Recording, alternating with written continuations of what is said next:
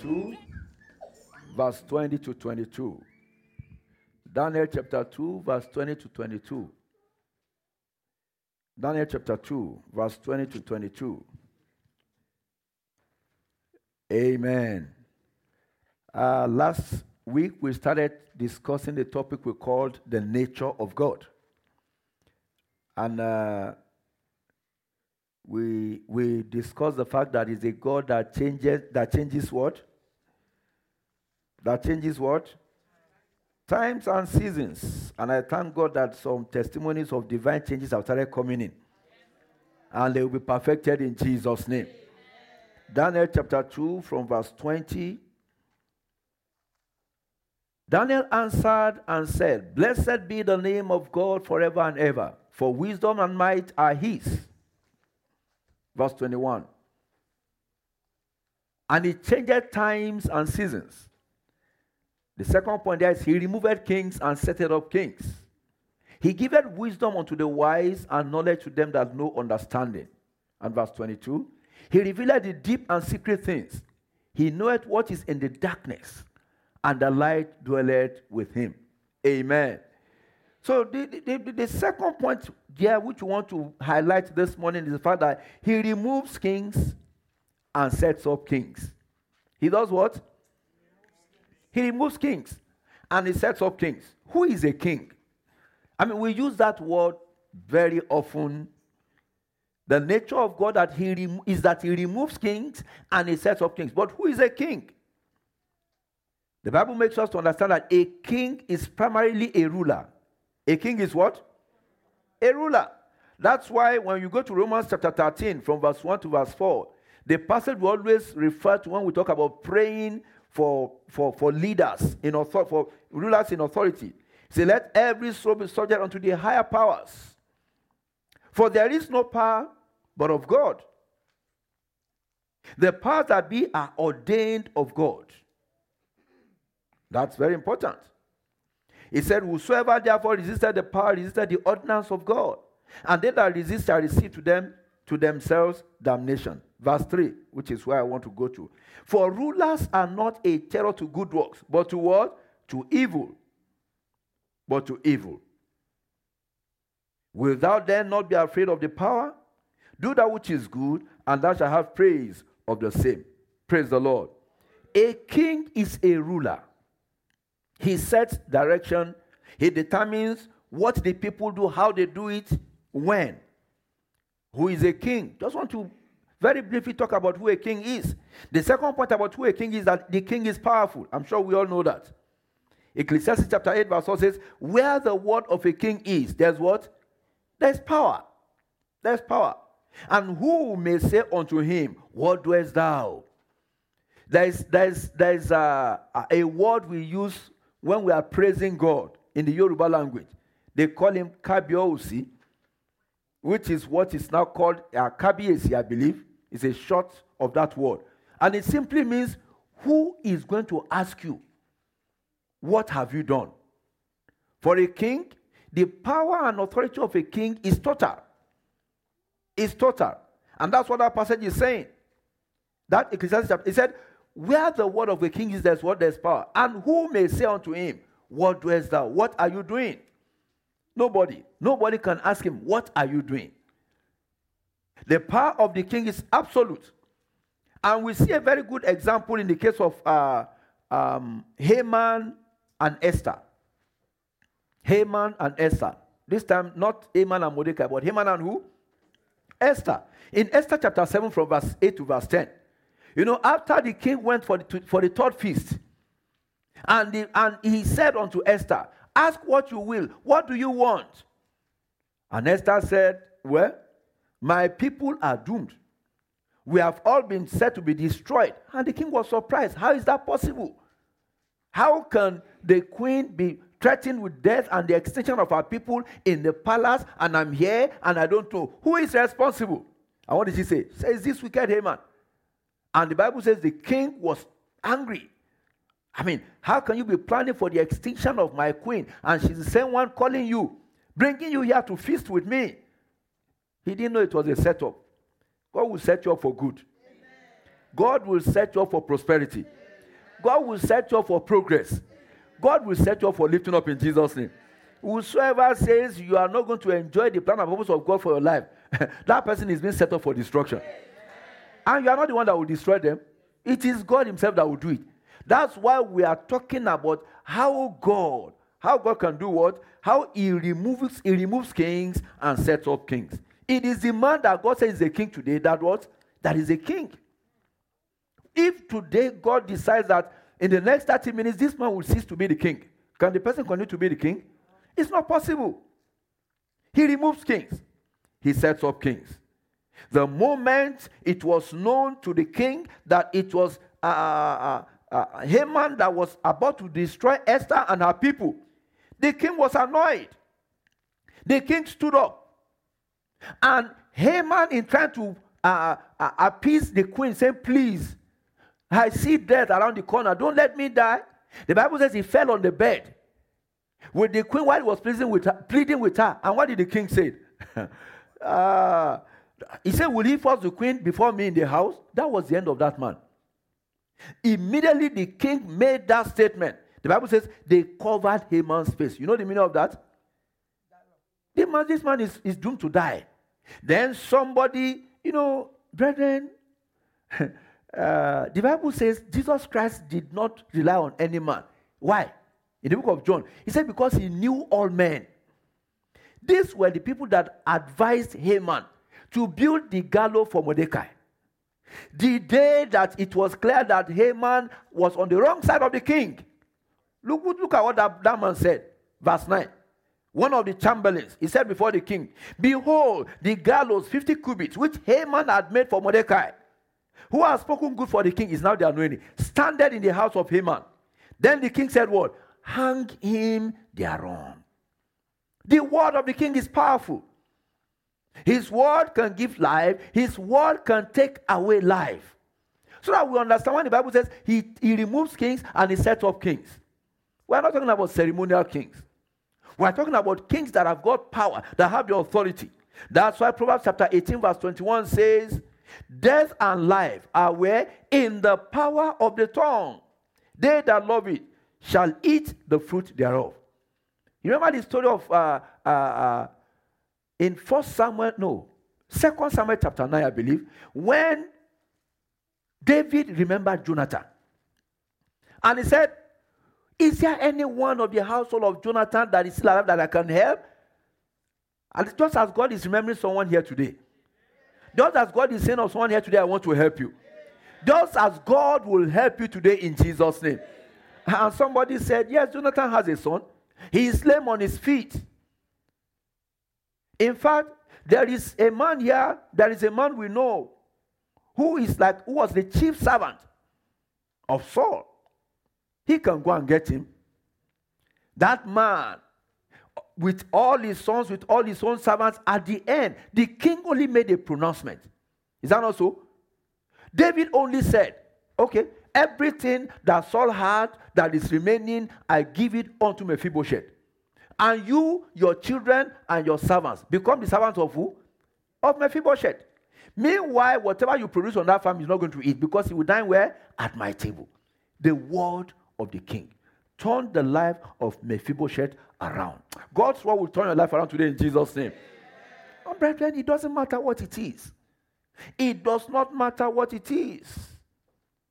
The third point about the authority of the king is that the king speaks with authority and must be obeyed. The key word there, he must be what? Obeyed. When the king speaks, he must be obeyed. He must be obeyed. Because his word is with authority. In Matthew chapter 8 verse 9, the centurion was speaking. He said, for I am a man under authority, having soldiers under me. I said to this man, go, and he goeth. And to another, come, and he cometh. And to my servant, do this, and he doeth it. When he finished speaking, Jesus Christ said, this type of great faith I have not seen anywhere, not even in Israel. The king speaks with authority. When the king speaks, he must be obeyed. And every word that the king is speaking into your life today, it shall come to pass in Jesus' name. Number 4. The king is what I call the head of gold. And there's a reason I call the king the head of gold. Those of us who have been following a Bible study, when we started studying the book of Daniel, you remember that Nebuchadnezzar had a dream. And he had a dream, he forgot his dream. If he couldn't remember his dream, how could he know the interpretation? So one day, he woke up, he knew he had a dream. He knew the dream was important. He said the magicians should tell him the meaning of his dream. Of course, they could not. And he said they should all be killed. Until Daniel came to the rescue, he went and prayed. And that was why Daniel began to praise this God, the nature of God that we're looking at. But then as part of the interpretation of the dream that Daniel reminded Nebuchadnezzar had, the Bible says in Daniel chapter 2 verse 37, Daniel 2:37, Daniel said, "Thou, O king, art a king of kings. For the God of heaven hath given thee a kingdom, power, strength, and glory. And wheresoever the children of men dwell, the beasts of the field and the fowls of heaven hath he given into thine hand, and hath made thee ruler over them all. Thou art this head of gold." And that's why I'm saying the king is the head of gold. If you read that, the dream, the interpretation, you will see that the authority is vested in the head. Is that not so? Is a headless man a living man? Any man that has no head is gone. That's why I use that terminology. The king is the head of gold. And look at it. Because God made this man the king, the Bible says, look at the things God gave to him. He gave him a kingdom. He gave him power. He gave him strength. He gave him glory. Even the beasts of the field and the fowls of the heaven, everything was given into his hand. He was made the ruler over them all. The head of gold. So, brethren, the king cannot be stopped by any person except by the one that made the king, that made him or her king. And of course, we know that's why God is called what? The King of Kings. The King of Kings. I remember the story of one of our leaders in Nigeria. He was authoritarian, he was everything, whatever. And we are told, I wasn't there, we are told that he had made up his mind that a particular person was going to be killed either the following day or the following week or whatever. That afternoon, the man died, the man slept, and he never woke up. Brethren, these are things that God can do. He makes kings, and he removes kings. How does this apply to us? How does this apply to me? What's my business with kings and or no king? There's a passage in Isaiah chapter 7, I believe. Isaiah chapter 7. Isaiah chapter 7. We've read it so many times. We've prayed with it so many times. Isaiah chapter 7, verses 5 to 7. It says, "Because Syria, Ephraim, and the son of Ramaliah have taken evil counsel." Tell somebody evil counsel. It's an evil counsel against thee, saying, "Let us go up against Judah and vex it. Let us make a breach therein for us, and set a king in the midst of it, even the son of Tabir." In other words, the enemies of Judah looked for a way to overthrow Judah, and they could not find any at that point in time. We are talking about the remnants. And they said, the best way to do it, let's go and set up a king in Judah that will be controlled by who? By the enemies. And for us as individuals, when the reign of our life is being dictated by contrary forces, then there is a king that is reigning that needs to be dethroned. And every king that is either reigning or interfering with our lives today, the Lord himself will dethrone in Jesus' name. Every king that is contrary to the words of the living God in our lives, God himself will uproot in Jesus' name. Because in that Isaiah chapter 7 verse 7, it says, "Thus said the Lord God, it shall not stand, neither shall it come to pass."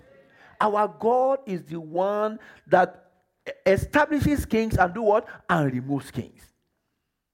And we see this demonstrated in the story of Saul and who? And David. It was God that chose Saul.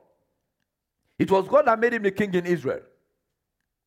It was God that looked for him And the Bible says when he was made king, he was the tallest man in Israel, and then as the most handsome man in Israel. Everything was working well for him. Until one day, God turned against him. God will not turn against you. I say God will not turn against you. Because the moment God turns against you, whatever your lofty situation, what happens? You are gone. Whatever, it doesn't matter what men have declared. It doesn't matter what men have put together. That's why I always like giving the example of the President of America. Many of us don't like him. We don't like the way he talks. In fact, some of us, if I say, what do you like about the President of America? Some of us will say, nothing. Nothing.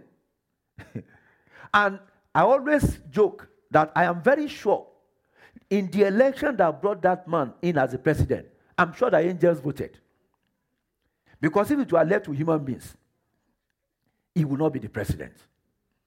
The only reason that man is there today is because anybody that gets into that office is because God has said so. No other reason. There's no other reason. It's God that decides. Everybody has already crowned the other candidate. Everybody. Even the man was surprised that he won. Do you realize that? God will surprise you. Amen. I said God will surprise you. Amen. And he will surprise you positively. Amen. He will lift you up to the place he has prepared for you. Where you are meant to rule, you will rule. Where you are meant to reign, you will reign. Saul was made the king. But one day God decided that he had had enough of him. I pray. You know, there's one thing the General Overseer always said. He said it is bad to be an ex-champion. I pray for you. You will not be an ex-champion. In your lifetime, you will not be an ex-champion. It will not be said about you that, oh, it used to be good for him, oh, or it used to be good for her. Oh. That will not be your testimony in Jesus' name. As the Lord has gradually been lifting you up, I speak into your destiny. You will get there in Jesus' name. The God that sets up kings and removes kings, his determinate counsel for your life is that the throne he has prepared for you, you will get there in Jesus' name. I said you will get there in Jesus' name. That's why 1 Samuel chapter 2, verse 6 to 8, Hannah was giving thanks to God, and she made some prophetic statements. 1 Samuel chapter 2, the Lord killeth and the Lord maketh alive. There are some things that need to die in your life. God himself will kill them today in Jesus' name. The Lord bringeth down to the grave and bringeth up. You know, when God has destroyed those vices, when God has destroyed those negative kings, what will he do? He will bury them. And when he buries them, they cannot come up again. Because it is your season of celebration. Because it's your season of manifestation. Look at what the Bible says in verse 7. The Lord maketh poor. Tell somebody that's not my portion.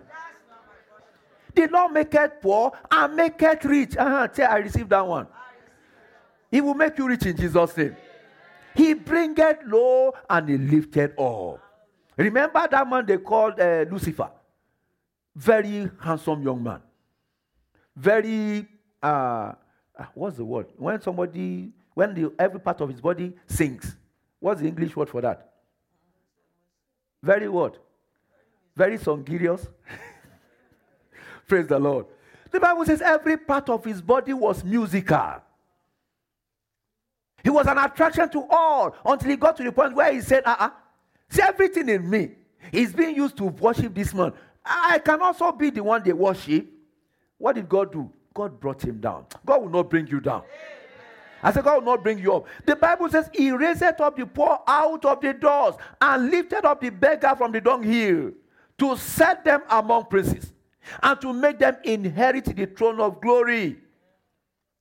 To make them inherit the throne of glory. You will inherit the throne of glory. You will inherit the throne of glory. In Jesus' name. In 1 Samuel chapter 13, as I round up, verse 13 to 14, the Bible says, Samuel said unto Saul, thou hast done foolishly. That will not be your verdict. Samuel told Saul, you have done foolishly. You've not kept the commandment of the Lord your God, which he commanded thee. For now will the Lord has established thy kingdom upon Israel forever. But now your kingdom shall not continue. The Lord has sought him a man after his own heart. And the Lord has commanded him to be captain over his people. Because thou hast not kept that which the Lord commanded thee. Brethren, the Bible says, seek ye the Lord while what? While he may be found. Call upon him while he is near. Near. There comes a point in time that it is too late. I pray for someone here today, it will not be too late for you. In the name of Jesus. Saul lost it and he never regained it again. His kingdom was transferred to David because of his disobedience. 1 Samuel 15:19. Wherefore then did thou not obey the voice of the Lord? Why did you not obey the voice of the Lord? Brethren, the voice of the Lord is very clear. Where is his voice found? It's in his word. It's in the Bible. You know what the Bible says? Obey it. That's why you obey it. It's very simple. It makes life simple for everyone. And it makes God to reign supreme in your life and your situation.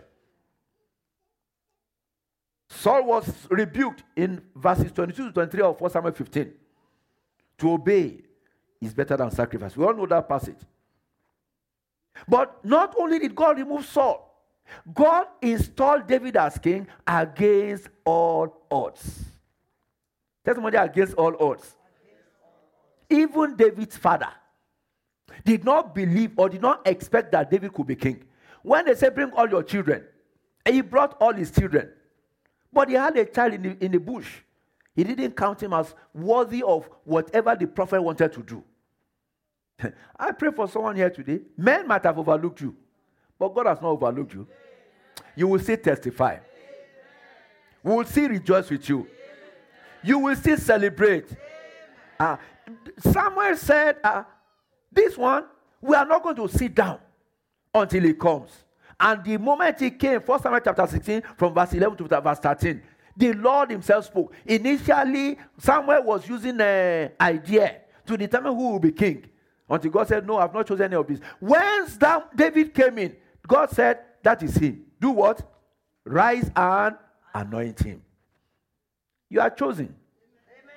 I say you are chosen. Amen. The God that makes some people king and removes some other people from being king, I don't know how he wants to do, but you are chosen. Amen. And he will take you to the throne. Amen. And you will be enthroned in Jesus' name. Amen. If there's anyone sitting on the throne that is prepared for you, brethren, God will remove that person. Amen. Because you know what? In this life, you must fulfill destiny. Tell somebody, I will fulfill destiny. And you can only fulfill destiny when God takes you to the throne he has prepared for you. For as long as somebody else is sitting on that throne prepared for you, you can't fulfill destiny. But you will fulfill destiny. Amen.